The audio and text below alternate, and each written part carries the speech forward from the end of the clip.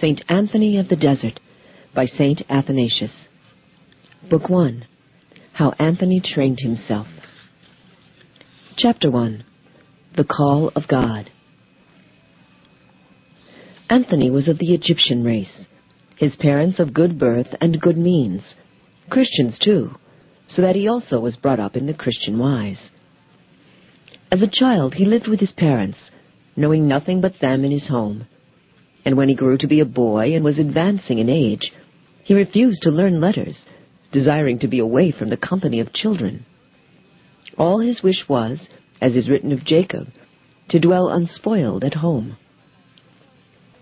With his parents he frequented the church, not with the child's inattention, nor with the contempt of later years, but obeying his parents and listening to the lessons that were read, and carefully keeping the fruits of them in his own life.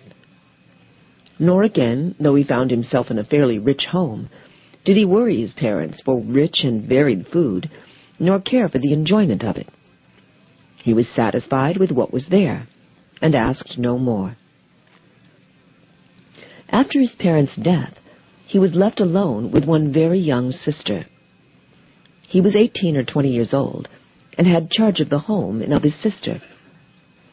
Less than 6 months after the death of his parents, he was going out to church as usual, and collecting his thoughts, he pondered as he went how the apostles, leaving all things, followed the Savior, and the people in the Acts who sold their possessions and brought the price and laid it at the feet of the apostles for distribution among the needy. What good and great hope was laid up in heaven for these? With these thoughts in his mind, he entered the church, and it so fell that the gospel was being read then, and he heard the Lord saying to the rich man, "If thou wilt be perfect, go, sell all that thou hast, and give to the poor, and come, follow me, and thou shalt have treasure in heaven." Then, as though it was from God that his thoughts of the saints had come, and this reading had been for his sake, as soon as he went out of the church, he gave to the villagers the property he had from his parents. It was 300 acres of land, fertile and very beautiful, that they might not interfere with him and his sister. And all else that they had in personal property he sold, and raised a fair sum of money, which he gave to the poor, keeping a little because of his sister.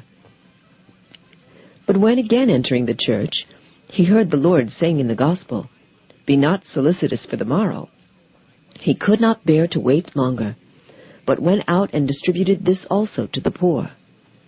His sisters he commended to known and trusty virgins, and put her with a sisterhood to be brought up.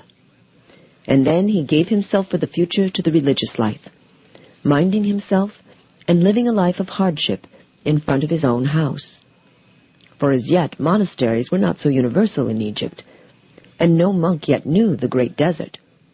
But each who wished to attend to his soul exercised himself alone, not far from his own village. Now there was at that time in the neighboring village an old man who had practiced the solitary life from youth. Anthony, seeing him, was eager to imitate him, so he too at first began to stay in the places near the village. From there, if he heard anywhere of an earnest soul, he went forth like a wise bee and sought him out. Nor would he return to his own place till he had seen him, and got from him what would help him on his way to virtue. There then he made his first steps, steadying his mind not to turn back to his inheritance, nor to think of his kindred, but to give all its desire and all its energy to keeping up the religious life. He worked with his hands, having heard, "If any man will not work, neither let him eat," spending the money partly on bread, partly on the poor. He prayed constantly, having learned that in private we must pray without ceasing. For he so listened to the reading that nothing of what is written escaped him, but he retained everything, and for the future his memory served him instead of books. Living this manner of life, Anthony was beloved by all. He made himself really subject to the devout men whom he visited, and learned for himself the special religious virtues of each of them, the graciousness of one, the continual prayer of another. He observed the meekness of one, the charity of another, studied one in his long watchings, another in his love of reading, admired one for his steadfastness, another for his fasting and sleeping on the ground, watched one's mildness, another's patience, while in all alike he remarked the same reverence for Christ and the same love for each other. Having thus gathered his fill, he returned to his own place of discipline, and thereafter pondered with himself what he had learned from each, and strove to show in himself the virtues of all. He had no contentions with those of his own age, save only that he would not be found second to them in the better things. And this he did in such manner that none was grieved, but they too were glad on his account. Seeing him such then, all the village people and the devout with whom he had intercourse called him a man of God, and loved him as a son or a brother. Chapter 2. First Temptations. But the devil, the hater and envier of good, could not bear to see such resolution in a young man, but attempted to use against him the means in which he is skilled. First, he tried to draw him back from the religious life by reminding him of his property, of the care of his sister, his intimacy with his kindred, the love of money, the love of fame, the manifold pleasures of the table, and the other relaxations of life. Lastly, he reminded him of the hardness of virtue, and how great is the labor thereof, suggesting that the body is weak and time is long. So he raised in his mind a great dust cloud of arguments to drive him aside from his straight purpose. But when the enemy saw himself powerless in face of Anthony's resolution, and that rather he was himself overthrown by his firmness, and routed by his much faith, and beaten by Anthony's constant prayer, then, placing his trust in the weapons that hang at his waist, and glorying in these, for these are his first snare against the young, he advanced against the young man, disturbing him by night, and so besetting him by day that even onlookers could see the struggle that was going on between the two. He suggested evil thoughts, and the other turned them away by his prayers. He roused feelings, and Anthony, ashamed, defended himself by faith and prayers and fastings. The wretched fiend even stooped to masquerade as a woman by night, simply to deceive Anthony, and he quenched the fire of that temptation by thinking of Christ, and of the nobility we have through him, and of the dignity of his soul. Again the enemy suggested the delight of pleasure, but he, angered and grieved, thought over the threat of the fire and the torment of the worm. These he opposed to his temptations, and so came through them unhurt.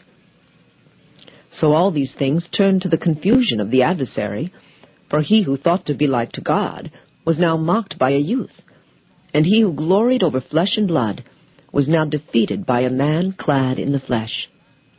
For with him wrought the Lord, who for us took flesh, and gave to the body the victory over the devil, so that those who truly strive can each say, "Not I, but the grace of God with me." As neither by this means could the serpent conquer Anthony, but saw himself thrust out of his heart, at length gnashing his teeth like one in a frenzy, he showed himself to Anthony, as it were flattering him. He no longer assailed him with thoughts, for the deceiver had been cast out, but using now a human voice, he said, "Many have I deceived, and very many have I overthrown. Yet now when I attacked you and your works as I have attacked others, I was not strong enough."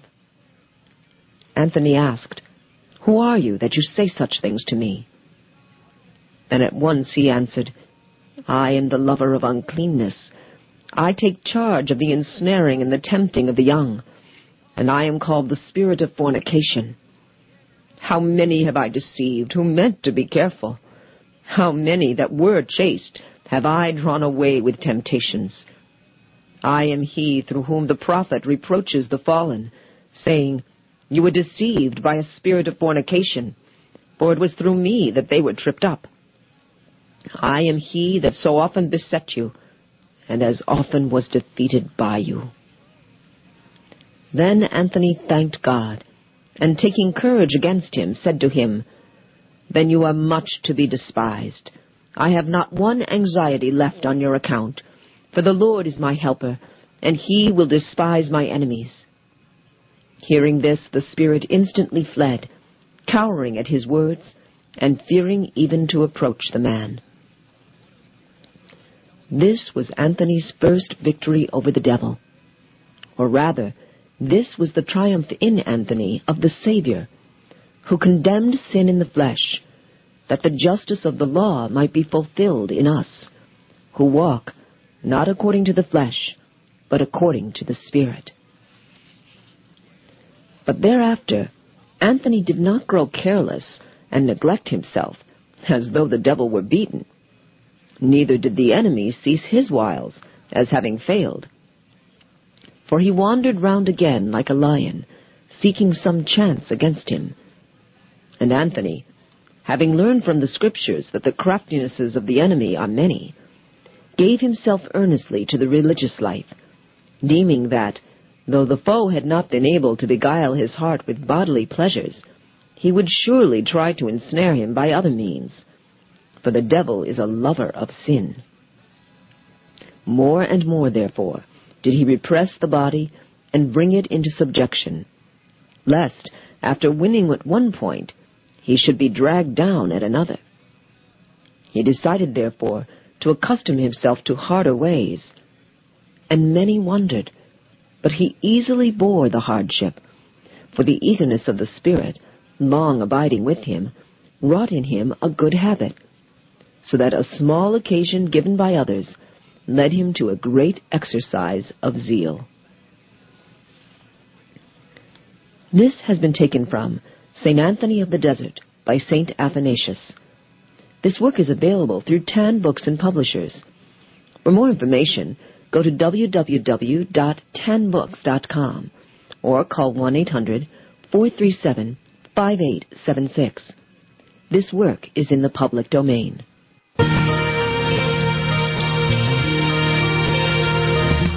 This has been Christian Classics with Teresa Hofer.